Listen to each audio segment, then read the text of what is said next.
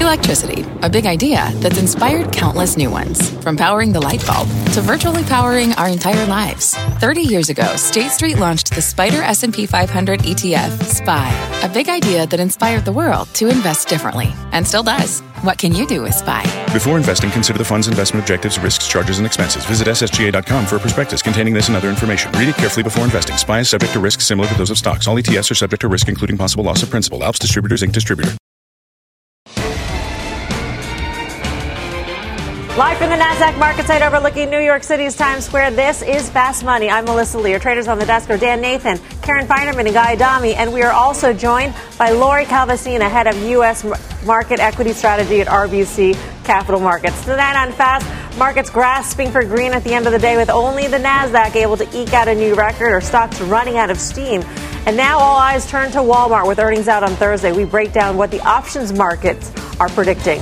Plus, the stocks that have been delivering the returns for short sellers and giving Tesla a bit of a break here. We start off with the latest tech company to get into the payment space, Facebook. That stock jumping after the social network announced a new payment service that will operate across all of its platforms. Let's get straight to Kate Rooney in San Francisco, who's got all the details. Hey, Kate. Hey, Melissa. The social network is streamlining its payment options with Facebook Pay. You can think of this sort of as a wallet on Facebook. It lets you send payments to friends and shop online through apps like WhatsApp and Instagram. This is really the latest sign of the tech giant's push into payments. We saw a little bit of that with Libra and its ambitions in cryptocurrency, but WhatsApp and Facebook Messenger have not seen huge adoption when it comes to the current payment methods. Analysts are telling me this is a way to get the apps working together more seamlessly, and by adding customers' finances, the hope is they'll be a bit more engaged here. Facebook is partnering with PayPal and Stripe on the back end. They'll still support credit cards and PayPal checkout. Analysts tell me this could actually be a positive for PayPal since it's a partner in this announcement. And Facebook Pay seems to be a little bit more focused on e-commerce than peer-to-peer options like Venmo. Still, PayPal stock is getting a little bit of a hit after this today, moved a little bit lower. Also appears to be pressuring Square. So take a look at those shares. Down more than 3% today, guys. All right, Kate, thanks. Kate Rooney in San Francisco for us. So how does this shake up in the fintech affect this space? We saw it in the stocks, but this could really be a game changer given how many users there are across the Facebook platforms. And if this is really an integrated solution, it would be really easy to just use the Facebook service as opposed to using another service. And I think that's the tailwind you should be getting, at least in Facebook. I'll be honest with you, I'm surprised Facebook is not significantly higher after the last earnings release about a week or so ago. I thought that was a fantastic report. I thought it would push over to those all-time highs of about 211 or so. I'm surprised we're not there. Maybe people are taking some money off the table. But this is just one more tailwind in the Facebook story. Dan yelled at me before. He goes, I know what you're going to say about Facebook at the beginning of the show, and I'm going to say it. I want to hate Facebook with every fiber of your being. Thank you for saying that. But you know what? You have to like the stock, and I think it continues to go higher from here. Karen. Well, good for you. You've been saying that for a while, even though you hate it, and that's been right. I mean, they do obviously have some political headwinds, right? You know, and aside from the antitrust, there's also, you know, the negative cloud overhanging. What are you going to do about political ads, and what, you know, how much responsibility should Facebook have? All that having been said, I think this is a good thing. We'll see if it gets traction. It reminds me, Apple Pay came out several years ago, got almost no traction, right. And then it's sort of now it's finding its way a lot more. So I'm optimistic. I think it is potentially a negative just for dollars chasing the payment space for them to move around to other securities. Yeah, so interestingly, Kate mentioned that she's not sure it's about peer-to-peer, and that's something you mentioned, Apple Pay, and that's a big component of it. You know, when you think about their messenger unit, this is where they've seen a lot of growth since they bought WhatsApp. You know, David Marcus, the former president of PayPal, was put in charge of that a few years ago. When you think of the timing of Libra versus this announcement in such a short period of time, you kind of scratch your head a little bit. You said this was the logical one, right? The next step instead of Libra. This was, you know, prior to Libra. Let's like kind of get this in place. Let's get our $2.5 billion trillion dollars. Yeah, let's use. Well, and the irony about Libra is it was a dollar-backed cryptocurrency anyway. So we can't get in the boardroom here and see how they made those decisions, but this is an obvious choice, and they have the guy to run it, at least from David Marcus. And then you say to yourself, okay, is it about peer-to-peer or is it about e-commerce? Is it about a Facebook pay button across the web all over the world? And then you start thinking about this is just one of the most used mobile apps, any one of theirs at any given time. And you think about China and why WeChat does so well. Payments is a huge part of that with e-commerce, but also peer-to-peer. So this is the announcement that Facebook bulls have been waiting for years, and it's odd that it comes after the Libra disaster, just a few months after. Well, even putting aside just being in the payment space, it's all about, right, keeping people on the platform, just staying on the platform, because more people who stay on the platform, the longer they spend on the platform, the better the ad dollars that they'll get. So it's sort of this virtuous cycle. Well, that's here. the Apple model, right? I mean, keeping people in the ecosystem. I mean, it's amazing to me that people haven't just left Facebook in droves in terms of what we've seen over the last 18 months, but nobody seems to care. The advertisers stay and the user base stays, and it continues to grow. So this is just one more reason for them to be there. Quickly, though, if you're looking for a downstream play, and I do think Dan mentioned PayPal, I'll say this. So you looked at stock went from $80 to trough in December, topped out at $120 recently. This $100 level is a 50% retracement of that move. Yes, I understand that valuation is concerned, but if you're looking to trade something you might actually have some beta with, I think PayPal against $100 makes a lot of sense. So here's an interesting question here. Facebook rises 3.5% on this announcement of this payment services platform. Should traditional financials get a higher multiple for the percent of digital business that they do? Should we rethink how we think about a Citigroup and a JP Morgan? I mean, when was the last time you actually, I'm not going to ask you that question. I was going to say stepped into a branch, but for today. you, it's probably today. Exactly. An hour ago. I can't think of the last time I stepped into a branch. I do everything on my phone. Ridiculous. And so should banks be accorded a higher multiple at this point? Well, we think banks should be having a higher multiple for a lot of different reasons. But one thing we do know is they have been investing in digital enormously. I think you've yet to really see the fruits of those labors pay off. But going back to sort of the fintech discussion, I mean, we know this is a frothy part of the market. We know it's overowned. We know it's overvalued. Even if you don't think that the banks deserve sort of the full throttle multiple these fintech companies are getting, they should get more than what they're getting now. Yeah. Karen? I think it cuts both ways. People are concerned that they don't need a traditional bank anymore, right? And so for that reason, I think that's one of the parts of a longer-term bear case for banks.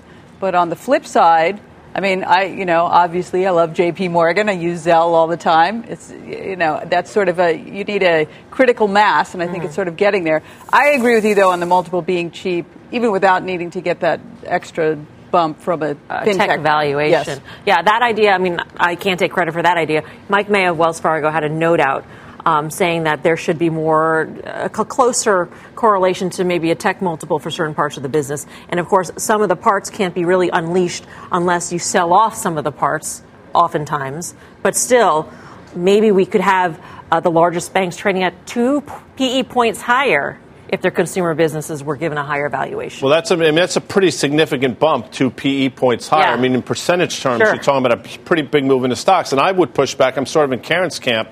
This is more, to me, a reason why banks don't really need to exist necessarily in the world going forward. I mean, yeah, maybe they can play in that game, but if it's become commoditized, why should you have that higher valuation? Yeah, and it also seems like the sort of argument you're going to make at the top of a cycle, you know what I mean, to revalue these banks. We've seen it time and time again about what these bank balances. They have been investing in tech, every top of the cycle for the last 25 years, or at least as long as I've been in the market. And for some reason, you never see multiples get too far stretched from where they are right now. Back to your original question, Mel, go ask Apple how easy it is to create a bank sort of structure or offer credit to consumers, that sort of thing. When you're coming from the tech universe, you partner with someone like Goldman Sachs, who doesn't have a whole heck of a lot of experience dealing with consumers the way they are right now with this Apple Card. This is going to be really difficult for a lot of these guys. What you may see is a big bank merge with a PayPal or something like that actually has this infrastructure and has this tech build already. And I would also take it a step further. We spent some time last night maybe talking about Google, Alphabet, what they're going to do with their $120 or so billion. if they didn't have regulatory scrutiny over them, I would tell you that the Apple or the Google Wallet is a zero and that they need a PayPal as part of their platform, that sort of thing. And that would be a logical thing, but I'm not sure they can go out and make a $150 billion acquisition. Well, that's an interesting point that you raised, too, in terms of Google Wallet. Yeah. And if they had their druthers and there were no scrutiny right now, maybe they could buy something in the financial space, but they can't. So is Facebook going to now attract the additional scrutiny of regulators because it wants to go into banking? I would. The answer to that is absolutely yes. Yeah. But, I mean, talk about scrutiny. I mean, the guy's been up on Capitol Hill like twice, 3 times in the last 18 months, and the stock does nothing but continue to go higher. So they've been as scrutinized as any of these companies, and it doesn't seem to matter. We talked about it last night. The Google headline, in my opinion, that should have been more than a $10 move to the downside. But guess what? It was higher today. Nobody seems to care. You mean the health data? The health data. Yeah. We've become so desensitized to things that we should be in an uproar about. That's a problem in and of itself. All right.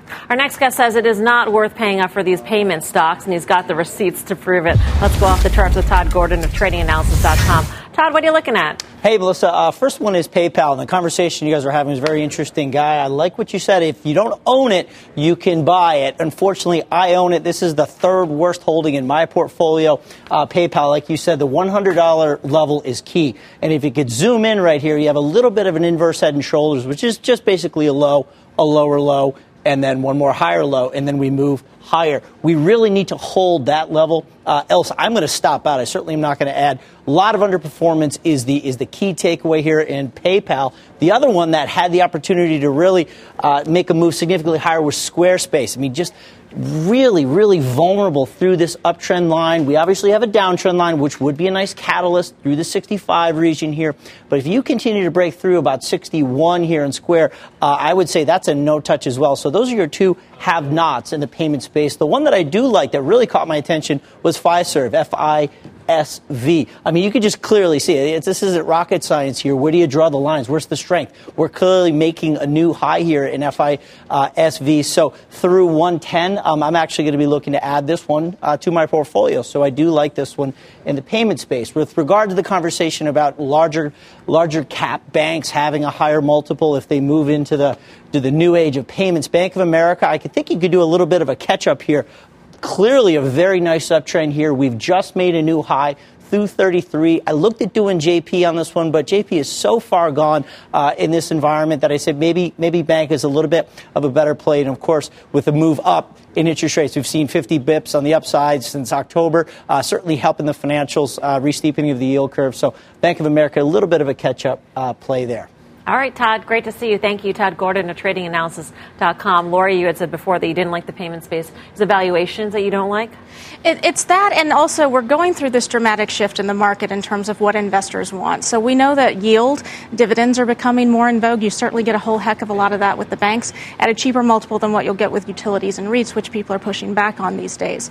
The other thing we've seen, though, is that, a lot of the charts we just went through, great long-term secular growth stories, there seems to be less appetite for that in the market right now. I think investors, have played out a lot of these trends. They've worked for a very long time. I think some investors are looking for, I hate to use the word, but slightly more boring stories at this point that offer some safety.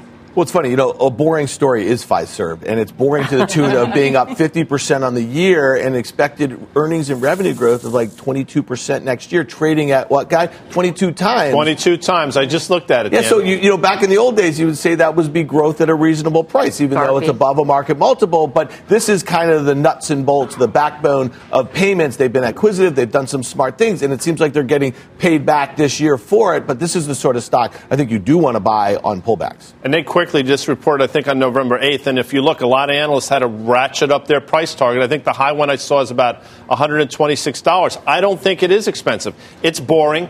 So am I, but doesn't mean it can't continue to go higher. Never boring, Guy. Never. I mean, just sometimes. Most of during the show, mostly. But unfortunately. Karen, for Square, I mean, it had all sorts of business, but I mean, it sort of whittled down. It got rid of caviar. Got rid of caviar. I think the timing on getting rid of caviar was excellent. Yeah. I think that was really a good move for them. I mean, there was a lot to like. One of the knocks on the story had been that the rate of growth of the GPV was slowing down. In fact, it had plateaued. It did not continue to slow down. That was a big positive. I kind of like the story for Square. Back to the banks, though, if I had to pick one, I think Citibank probably has the most upside. Over JP Morgan? Yes, even though I love JP Morgan, Citi hasn't gotten to its all-time high, not all-time high. It may never get to its all-time, it's 7, whatever. It's 1/10 of where it used to be. But it hasn't gotten to its last year high, and I think it could get there. It has more exposure outside of the United States. That's been weighing on it. But I think Citi is the most upside. All right, coming up, shares of Skyworks dropping after hours. What does that mean for the rest of the red-hot chip sector? And Apple TV reportedly in talks to bring on a major name in entertainment. We'll break down the very latest in the streaming wars. We're live from Times Square in New York City. Much more Fast Money right after this.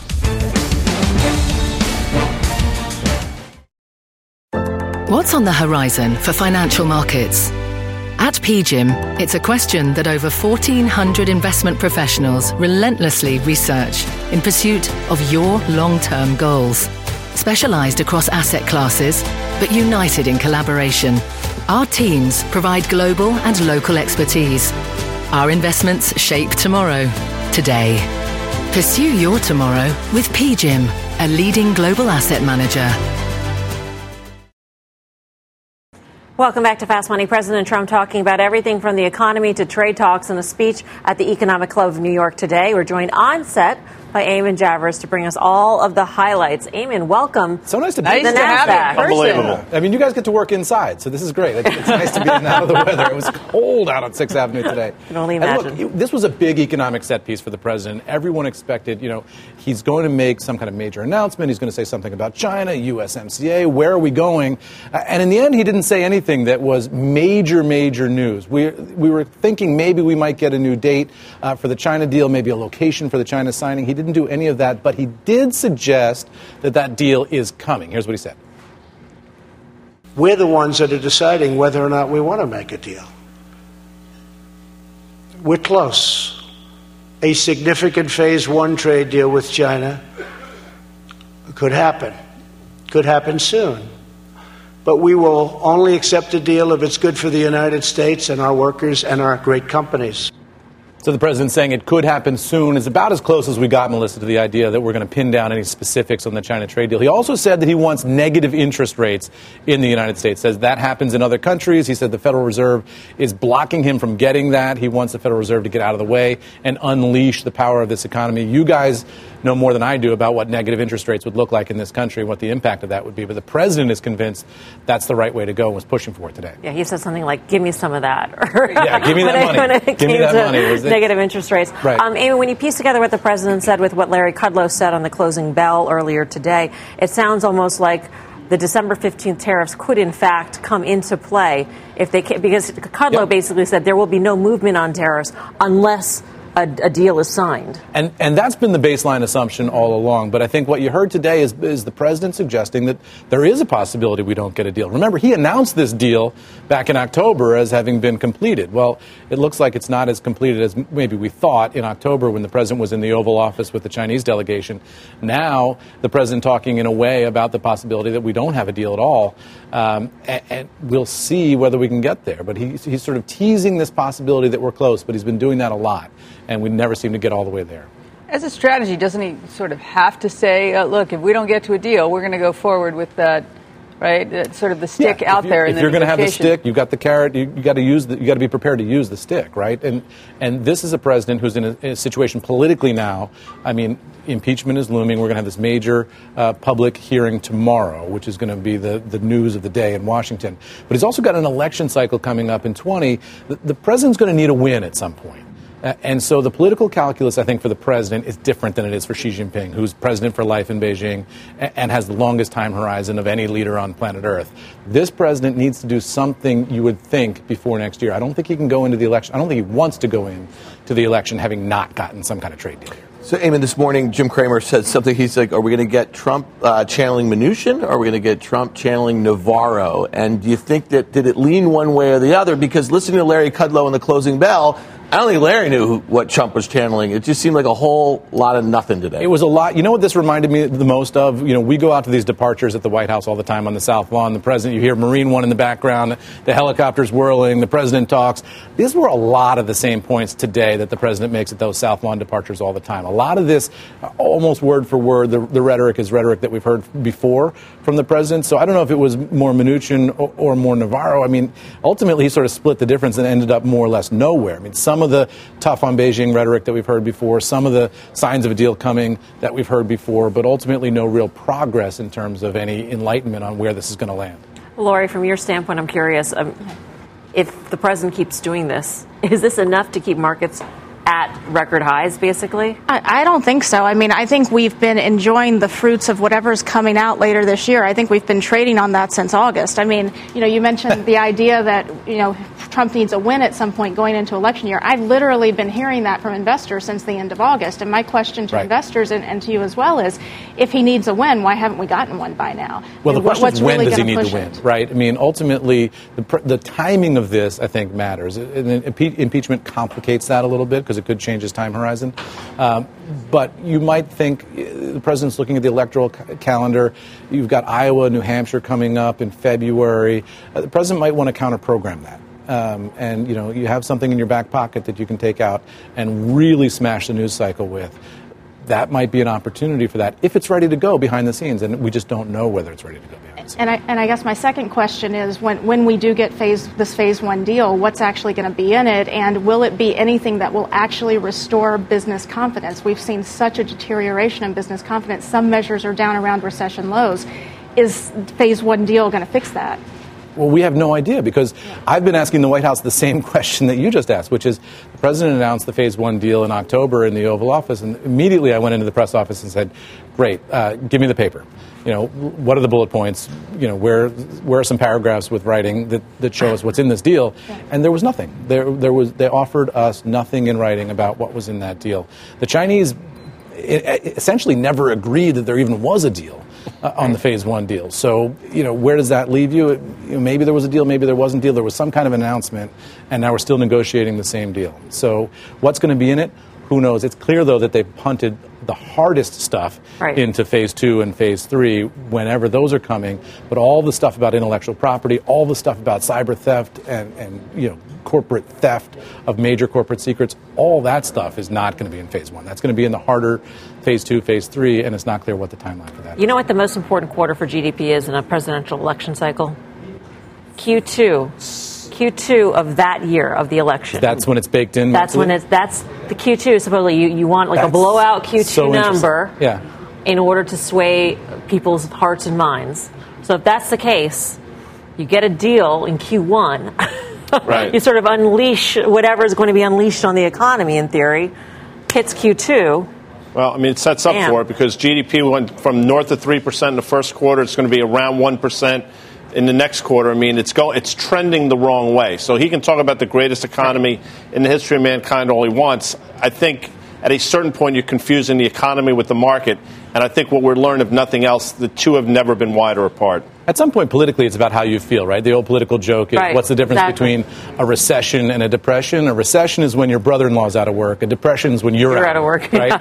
And how people feel, how they experience the economy, multiplied by 350 million is sort of where the politics of this will shake out next year. And we just don't know where that's going to be yet. Eamon, thank you. Great to Thanks see you in person. This is great. I appreciate it. Eamon Javers. Come on inside anytime you want. For more on the president's speech in New York City and the impact it's had on the markets, head on over to CNBC.com. Here's what else we have coming up. Earnings season lighting up with the latest results out of the pot sector. We'll break down the numbers from one-time industry darling Tilray. And later, Burger King taking its meatless meat game across the pond. But has the plant-based craze run too far? We'll bring you that and much more when Fast Money returns. What does it mean to be rich? Maybe it's less about reaching a magic number and more about discovering the magic in life. At Edward Jones, our dedicated financial advisors are the people you can count on for financial strategies that help support a life you love. Because the key to being rich is knowing what counts. Learn more about our comprehensive approach to planning at edwardjones.com/findyourrich. Edward Jones, member SIPC. Hi, I'm Ben. I suffer from a condition called writer's block. It strikes when I'm at work. That's why I choose Canva Magic Write. It works fast, generating text in seconds, thanks to AI. Common side effects include increased productivity, compliments from coworkers, feelings of satisfaction. Now I can say bye-bye to writer's block. Ask your boss if Canva Magic Write is right for you at canva.com, designed for work. Canva.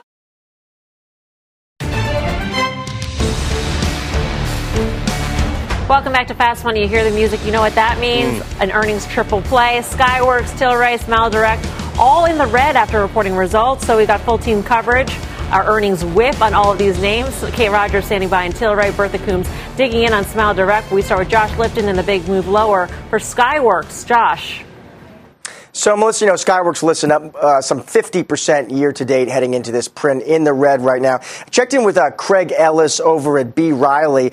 Listen, he says quarter modest beat, outlook larger raise. Neither as significant, though, he says, as rival Qorvo's results. Though Ellis saying, listen, this is what he expected. In his opinion, he just thinks the street expected too much from this quarter. He is still bullish on the name, he tells me. It is very well positioned for 5G, he says, and very well positioned for those kind of big tier one customers like Apple. Of course, Apple is a big customer here. In fact, on 5G, the CEO on the call is saying the 5G upgrade cycle is underway, that it is a significant opportunity for Skyworks, just given the number of use cases, he says, not just smartphones, but industrial IoT and AI, and that his company, he says, is at the forefront of that sea change. The CFO also talking about Huawei, though, another significant customer. That was a headwind, he says, given that Huawei is on that American blacklist, though he says the company is managing it well. Melissa, back to you. All right, Josh. Thank you. Josh Lipton in San Francisco. I think maybe the most important thing about that report is what Josh said at the very first opening of the hit, and that is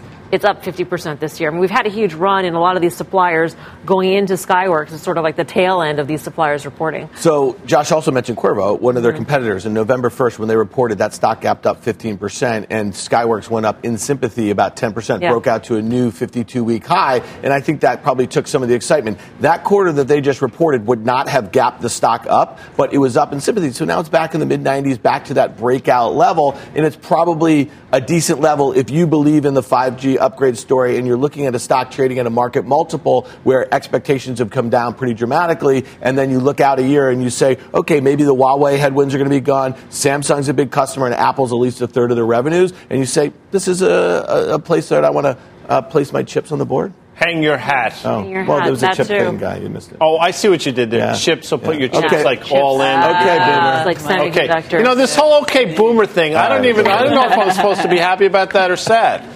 16 times Skyway. It's not expensive. Dan's right, but you don't really have any earnings growth. So the reason you're buying it is the belief that this whole 5G rollout is going to be tremendous. It was a $60 stock in December, traded $100. I think it actually trades lower than this. I don't think 95 is its home. I think the breakout level is closer to 90, and I think that's where it trades down to. Lori, do you like semis? So we're actually pretty neutral on them. They haven't actually looked that cheap to us. They haven't looked that expensive to us either. But, I think there's not a free pass for anybody in this earnings season. If you've gone up 50% heading into a print, you're less than perfect. Investors are looking for reasons to take profits. Yeah. All right, so let's get to SmileDirect Club now. That stock is tanking after reporting its earnings. Bertha Coombs has more on this. Bertha. Despite the fact that they did have a top-line beat, Melissa, they didn't raise guidance for some investors as much as they would have liked. They are now saying 750 to 755 million, not a big a raise. Their original guidance had been for 747 million. One of the issues that people were concerned about on the call is the fact that their legal expenses. Kyle Wales just got off the phone with them. He was saying, yes, they did double from second quarter to third quarter, and they expect them to continue to be high in the fourth quarter. They're not breaking them out, but the reason is they are feeling some regulatory pushback in a number of states, not the least of which is California, which passed a law that said there needs to be more X-rays involved with people getting aligners. Here's what CEO David Katzman had to say about that on the call. We've had over 30 state dental board inquiries. We've every single one of those we've been cleared. There's been no adverse actions, And so we will, I think as investors out there, you have to understand that that's the nature of this disruptive business, which is also what keeps competitors out, which it's really a barrier in a lot of respects. One of the things he says is they're going to be more proactive rather than waiting and seeing what happens in each state. They're working with former Senator Bill Frist, who helped Teladoc push through a lot of telehealth legislation in a number of states, and they're going to look at pushing through teledentistry legislation to remove some of these impediments. Back to you guys. All right, Bertha, thank you. Bertha Coombs here at the NASDAQ. This is one of these IPOs, came to market. It seemed like an interesting sort of business industry, but the regulatory has not caught up with what this industry is. And here we are, and it's sort of having to deal with the consequences. Right, and also makes you think, that maybe it shouldn't have gone public, right? Mm-hmm. It was a different era, even though it was only 2 months ago, right? And a lot of losses piling up aside from the legal. I don't know, this is one that it's just, I think it's sort of going to be orphaned a little bit because, I don't know. It's a vicious cycle. It has been disappointing, and it continues to disappoint. There's a big short interest, though. I'm surprised that hasn't been more support. Right. They shipped 106,000 aligners last year. This was 72,000. You have growth there, revenue beat, but the more money they make, the more money they lose. That's not a good business model. Sounds a lot like Uber. And you're going to say, I know you have a solution for these guys and gals. Go to Great Britain. Yeah. Boris Johnson Brexit braces. Think about that. It'd be genius. They would crush it over there. Braces over there means suspenders. That's why it's so genius. No, you it's trick not. them all to It's getting there. confusing. I mean, I've seen those movies. I'm Very just bad saying. marketing. All right, we're going to move on. Let's turn to Tilray. That stock is slightly lower after reporting earnings. Kate Rogers is at headquarters with more on this. Kate. Hi, Melissa. The company reporting a loss on EPS and a slight beat on revenue to $51 million in the quarter. That represented, though, a 400% jump year on year. Total kilograms sold increased sixfold, while prices fell by half. Now, the stock has had quite a run-up since going public. In the past 52 weeks, it's traded as high as $120. Right now, it's trading at just about $21. Year to date, down some 70%. Our Wilford Frost asked CEO Brendan Kennedy if he regretted going public when the company did. Here's what he had to say on Closing Bell. The last year has been highly volatile, but there's a lot of pressure on the entire industry. What I'm excited about is that it's still day one in this industry. If you think about 41 countries that have legalized for medical, I think that will increase to 80. And currently, there's only 2 countries in the world, Uruguay and Canada, that have legalized for adult use, and that number will increase. Kennedy reiterated that on the call, talking about the company really building the global infrastructure required to continue to grow on both the medicinal and recreational sides when it's time for that here in the U.S. He also said the company does expect significant growth in both Q4 and in 2020. Back over to you. All right, Kate, thank you. Kate Rogers. I think it's always an interesting question to ask a CEO whether they regret going public, because the fact of the matter is they got money when money was available. Isn't that the most important thing when you're going public as a company? I guess so. I mean, yes, if you need the money, for sure. Does WeWork wish they went public at any price? Yeah, I bet they do. I don't know. I feel like you have the most in-depth knowledge of this space on the desk, I think. What do you think of the industry at this point? Well, in Canada, there's a problem in terms of meeting demand. And so that has been the problem there, which is a good problem to have. At the same time, pricing has been very shaky. They've got a whole bunch of new products that are going to be legal in Canada come December 15th, the edibles, the vaping products. But those are not necessarily seen as legs of growth. It's really the medical and the recreational side. And recreational makes up the bulk of the Canadian cannabis market. There's still a lot of unknowns when it comes to cannabis, even in the United States. And if you look at Cantor Fitzgerald, they just initiated a bunch of these names. 2 overweights, but Tilray, market neutral, $20 the price Canadian target. Ones, they're all market neutral. So, if you look at Tilray, the stock, I mean, it's basically been upper left to the lower right. In other words, it's only going straight down now for the last year. Until that trend changes, which it shows no sign of, I think the stock continues to sort of trend lower. Yeah, I'd just say that we talked about Smile Direct, Tilray. We have all these other money-losing IPOs that have gone, and a lot of them, to your point, Mel, yeah, it's great if you can put some money on your balance sheet. That's how you kind of build out your business. But it's also coming at a time where it seems that, some of the speculative light should be going off a little bit. These are a lot of companies that don't have a lot of public comps. They're not profitable. They're not even telling you when they're going to be profitable. They all have some really interesting regulatory issues from rideshare. I mean, the list goes on and on and on. And I think it'll be really interesting when we get to Airbnb. This is the big kahuna. This is the last one to come. And, just like we started hearing stuff about Uber and Lyft, and then we started hearing stuff about WeWork, we're just starting to hear things about Airbnb, about some of the issues that they have on the regulatory front, some of the issues that they have on users, that sort of thing. So it's really interesting. If the biggest ones of this entire cycle can't come out and be successful for the people who buy them in the public markets, then you have to start to rethink how we're doing this. And this goes back to Guy's biggest villains of the 21st century. Central bankers. Maybe these Ben companies Bernanke. never get here to where they are in the valuations if interest rates weren't so low for so long, and our president wants to go negative. Can you imagine the goofiness that we would see in the next few years in this next cycle if we had negative interest rates in this country? Something to ponder. But if Airbnb goes direct listing, can we ever really use that as taking the temperature of the market? Well, this is a massively disruptive company, as you would have said about WeWork, as you would have said about they're disrupting massive industries. And so at the end of the day, global domination is a big part of it. They need to raise capital. That's a really big part. Amazon and some of these companies, Amazon lost 85% of its value from its highs in 2000 to its lows in 2002. It lost 65% of its public market value from its highs in 2007 to its lows in 2009. So you just can't rely on what the equity markets are going to give you. And I'd say about Tilray still, it went public at 17. It's trading at 21. That's the only time they've raised capital. How high did that stock get? They should have been doing secondary after secondary and assuring the future of this company. 200. That's right. To me, I don't know how these boardrooms work, but they don't seem to be making a lot of right decisions right now. Coming up, it's a whole new world for Disney, but the rollout of Disney Plus wasn't exactly magical. Is this an opportunity for other players? And this mystery stock unseated Tesla as the most profitable bet for short sellers this year. We'll find out what it is when Fast Money comes right back.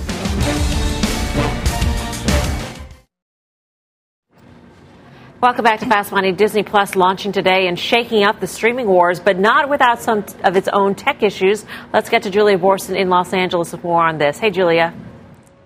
That's right, Melissa. Disney shares gaining over 1% today as the media giant makes its biggest move yet away from the TV bundle. $7 a month is what Disney Plus costs. It has 10 original series, 2 original films at launch, along with 7,500 TV episodes, as well as 500 movies. Those are from Disney's flagship brand, along with Pixar, Marvel, Star Wars, and National Geographic. Now, the launch did have some hiccups. About 7,000 people reporting streaming errors this morning on the website Down Detector.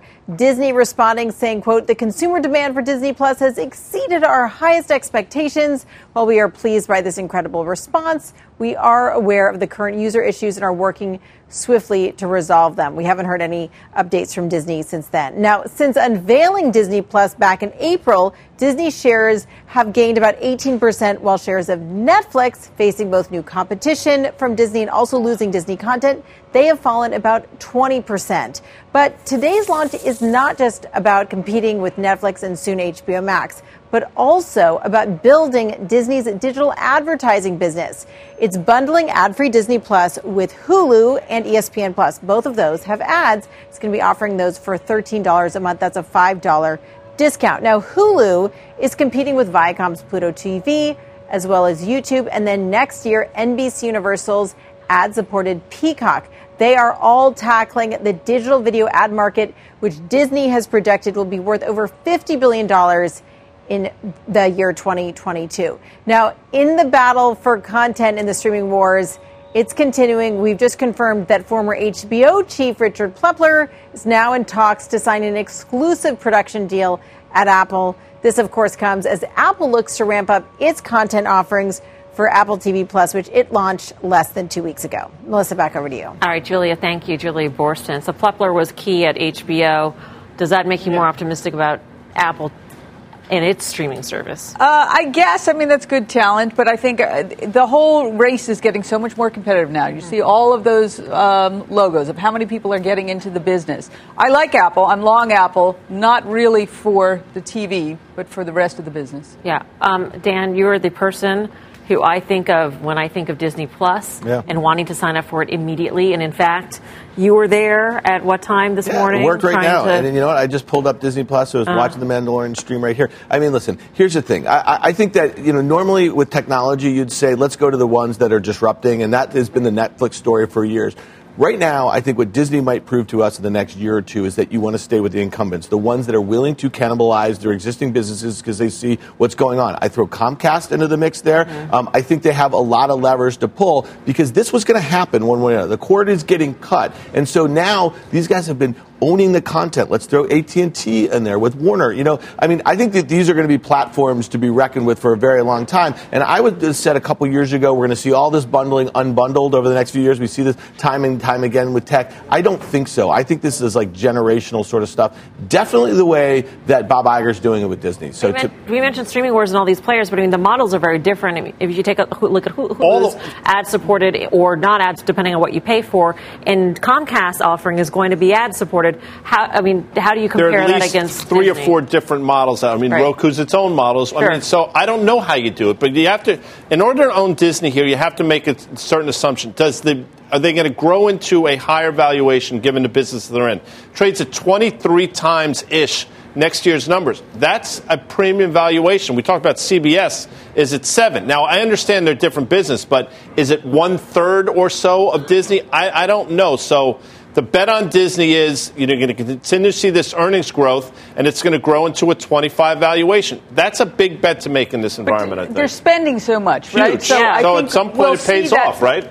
But right now we're at the front end of the spend. That's the bet you're making, right? Yes. Is the spend going to pay off? Right. And that's the bet you're making with Netflix to a certain extent as well. Up next, Walmart on deck with earnings this week. We'll break down what you can expect when the retailer reports, plus Tesla shorts getting burned as shares of the electric car maker rev up. The details ahead. Don't go anywhere. Much more Fast Money right after this.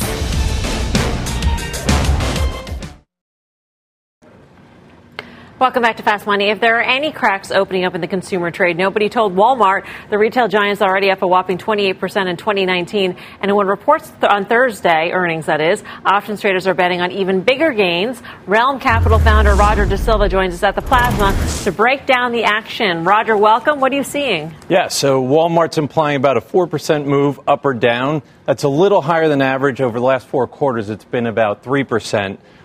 Probably most likely due because last quarter, you had a 6% move, so we'll see what happens there. As you can see, 2 times the calls have traded versus that of the put. So options traders are implying we think there's going to be a larger move to the upside. Most of the open interest has been in the 120 strike calls and the 125 strike calls. So as you can see, you have this uptrend from the December low touching the August low. We're right there at the highs. Based on the implied move, you could see a nice upside move to well over 120, or on the downside, you're talking around 115, where there should be some support. So if you're long the stock, you could either own it or get into the calls, which I like that trade up here. All right, Roger, thank you very much. Roger De Silva, Realm Capital. Lori, what do you think of the consumer at this point? So we think the consumer itself is doing just fine. I mean, we've just gone through, frankly, a brutal reporting season in terms of the volume of stuff that was hitting every day. And we were scouring the reports looking for any signs of weakness, and we just really couldn't find any. Now, I think the stocks are a different story. I think everyone's known the consumer has been fine all year. And at this point, I'm not really sure what new incremental good news there is to come out. So we would say if you're a believer in the cyclical recovery, buy the banks, buy the financials, buy industrial stocks, buy machinery stocks. But we actually downgraded Staples about a month ago, so we'd be sitting out on the sidelines with this one. All right. For more options action, check out the full show. Friday, 5:30 p.m. Eastern Time. Up next, a short seller, Food Feast, the one delivery stock that just became the most lucrative short bet this year. We'll bring you that name. Plus, take a look at the Kramer Cam. Jim is talking to the CEO of Micron Technology. We got that full interview coming out top of the hour on Mad Money. We are live at the NASDAQ in Times Square. Much more Fast Money still ahead.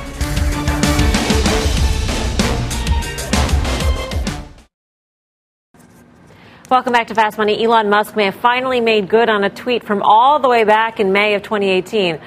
Oh, and a short burn of the century coming soon, he wrote. Flamethrowers should arrive just in time, he tweeted back then. It's certainly taken longer than he and shareholders would have liked, but Tesla's no longer the best bet for short sellers. That title goes to Uber. Short sellers have grabbed nearly $1 billion in profit since the company went public just back in May. Second on the list, Grubhub, whose shares have been sliced in half since January. Short sellers have now lost nearly $800 million on Tesla since the stock's recent turnaround. So is it finally time to declare Elon Musk the winner here, Guy? Well, I mean, he's clearly the winner today, and good for him. And listen, again, I thought this stock was going to fail at 275, and you see where it is now. So good for him, bad for me. But there's a lot of runway left for this Tesla story to go pear-shaped in a major way. So bask in the glow now. But again, I mean, this to me, this is not the final chapter of the bull case. I think there are many more to go, and I still think the stock trades lower at some point.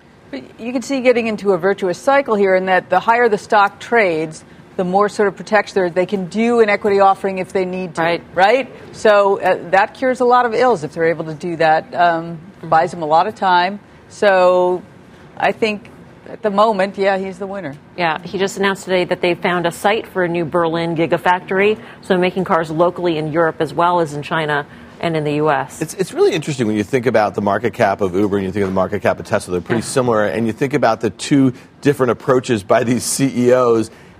Musk is always trying to burn the shorts, Dara's just trying to do his thing. He makes a few mistakes like he did the other night on Axios. But, I think I'd rather go with the Dara, although I thought he kind of really muffed it the other night, adding fuel to maybe the shorts. But Musk, I mean, come on, like all this stuff, we're just exhausted. Like we're exhausted to other things. You don't think he's improved since then? I think he has. I think, just the clock's ticking until the next time we see something silly and the stock will be going the other way. All right. Up next, final trades.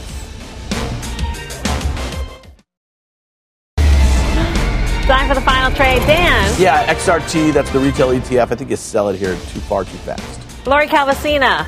Most people are underweight small caps. They've started to have a little bit of a breakout. If you believe in the cyclical recovery, they're going to do better. So get back to neutral. And thank you for joining us, Lori. Karen? Yes, I usually like to buy the rumor, sell the news, but I'm hoping of buying the glitch here in Disney. I think it's going to be huge. Dan likes it too. Disney. Dan likes it. Sell it. It's like PayPal against $100, Melissa. See you tomorrow back here at 5. Mad Money with Jim Cramer starts now. This podcast is supported by FedEx. Dear small and medium businesses, no one wants happy customers more than you do. That's why FedEx offers you picture proof of delivery, packageless and paperless returns, as well as weekend home delivery to 98% of the U.S. on Saturday and 50% on Sunday. See the FedEx service guide for delivery information. FedEx Ground service is also faster to more locations than UPS Ground. See what FedEx can do for your business. Absolutely, positively FedEx.